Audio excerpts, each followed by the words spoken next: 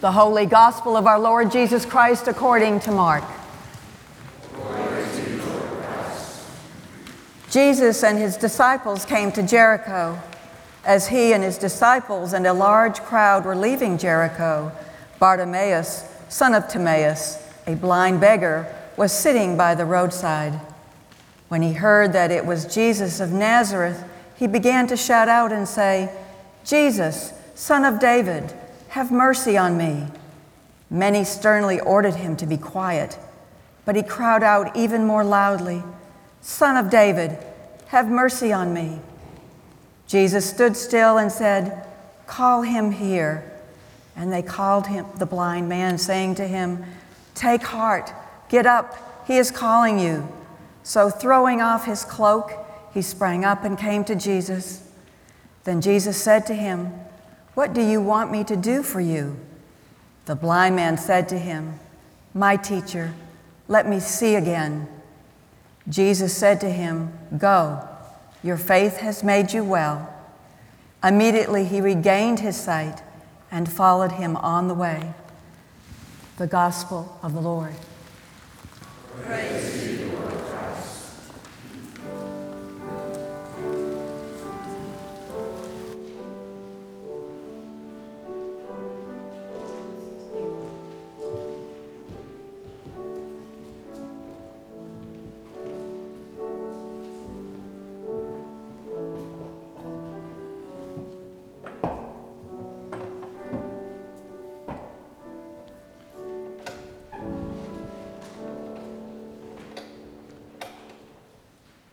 In the name of the Father, the Son, and the Holy Spirit.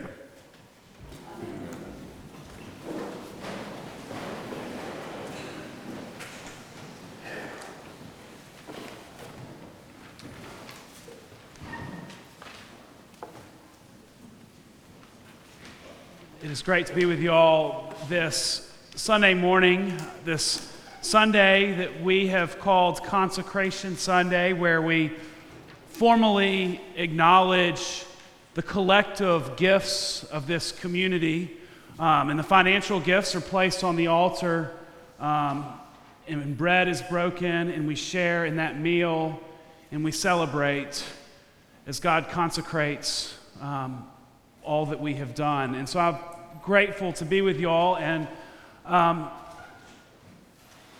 just need to say I think I'm the luckiest priest in the Episcopal Church to get to be with you all every Sunday morning and to live out my call here in this community. It is a privilege that I hope I never take for granted, and I'm grateful for you all and this opportunity to be here this morning.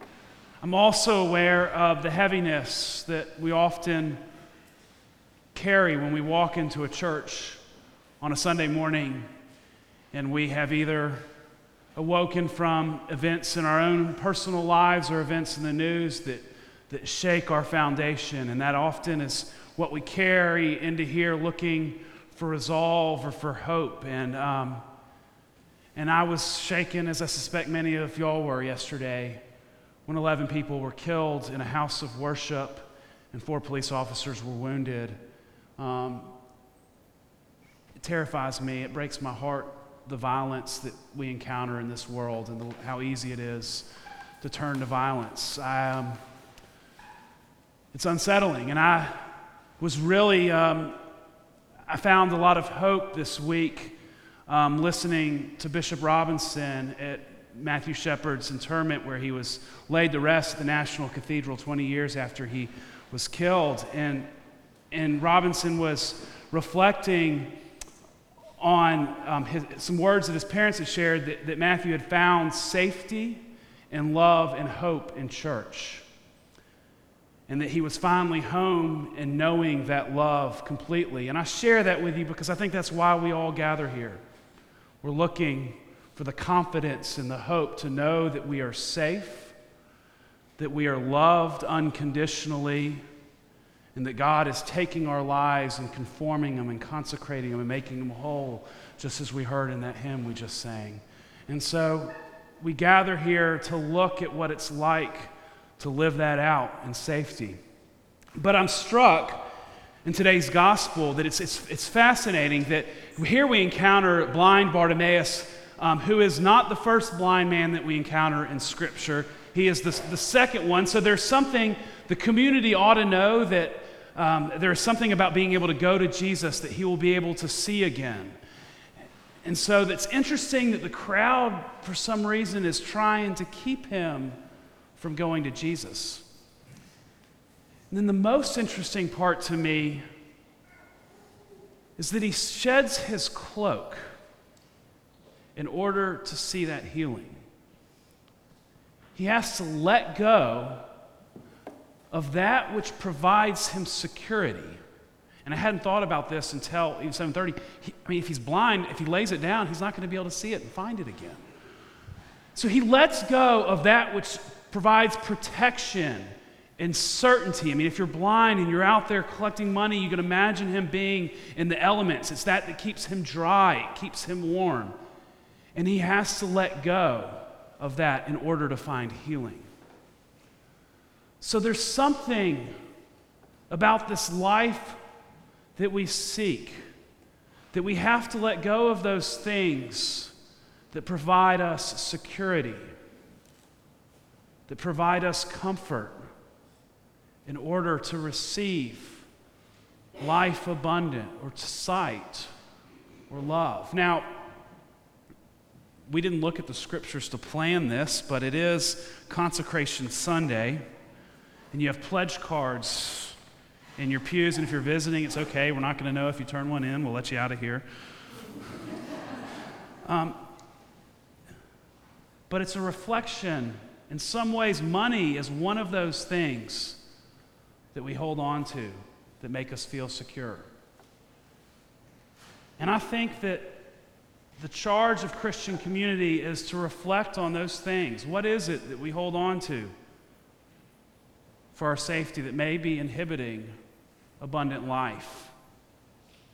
It could be a set of values about the other person that we don't want to acknowledge. It could be money. It could be our anger or resentment towards somebody. What are the things that we hold on to that give us a sense of security that we need to let go? Now, I know that it feels like I've been waiting for this day because it's all about a day, but I want to share a story to let you know that it's not about a day, about Christian life. There's a quote that I keep coming back to by Rabbi Rami Shapira that says that a spiritual practice is not inspirational, it's conspiratorial. It conspires to strip away our certainty. 12 years ago, I took a group of 9th and 10th graders to Canterbury, England, and a lot of these were, there were a good number of the girls were from St. Mary's Episcopal School, which is a girls' school, and they had just been reading T.S. Eliot's Murder in the Cathedral. And that's the story where Thomas Becket is murdered in Canterbury Cathedral. So they were really excited. And as I was a youth minister, you're trying to create a program, and you think that the young people at some point, they're just going to figure it out. They're going to have that aha moment where they've arrived at their faith, right? If they just go on a certain trip or they arrive at this special place, they're going to have that moment where they get it. And so we're thinking about this, and we're going to go to visit Canterbury Cathedral. We're going to visit these other beautiful cathedrals. And we're all looking for that moment when we feel like we finally can own our faith. So we go to the place where Becket's murdered. We go to the seat of the Anglican Communion. And it doesn't happen. There's no point in this trip when the group claims that they now have this profound faith. But the image that sticks with me years later is we're standing there to take a picture at the top of the steps of Canterbury Cathedral. And we can't quite get straight. We can't quite get that perfect picture. And a bunch of high school kids, they want the perfect picture. Everybody's kind of one foot sagging a little bit lower. And as we're looking down, the steps are worn, and they're sloped, and they're worn out. It's the recognition that it's not a one-time event that makes this place special. It's 500 years of people taking steps, of walking forward, of praying. I share that with you because you have cards before you which are about this year, about 2019. God, I am hopeful that this year we're able to do everything that we need to do to make this community, I mean, it's already the most incredible community in the Episcopal Church, in my opinion, but I'm hopeful that we can do all the things that we want to do. But I want to tell you something else. It doesn't matter. It doesn't matter what you put in there in other ways. It's about a lifetime of taking little actions, of passing the plate, of walking up this aisle and coming here. It's about a lifetime of receiving communion. It's about a lifetime of forgiving the person that has wronged you. It's a lifetime about learning how to love others, those who we disagree with, those who are different. And over all of that, we are being shaped and formed into the loving community that God has called us to be. My hope for y'all is that you hold your cards when we sing the offertory anthem. We're not going to do the collection until the hymn. We're going to do a hymn after the offertory anthem. I hope my ushers are hearing this. So the choir will sing an anthem. You can fill out the card if that's your practice. I hope it is, if it's right for you. But I hope you hold the card and just think about the things that make you secure in your life and the things that maybe you need to let go of a little bit. And I hope that you find that it's not about today, it's about your lifetime journey here.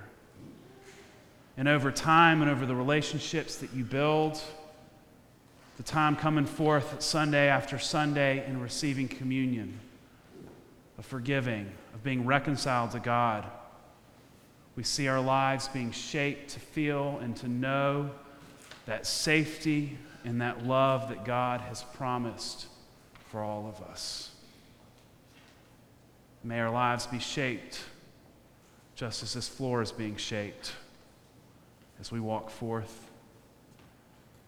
and God is making us holy and one. Amen.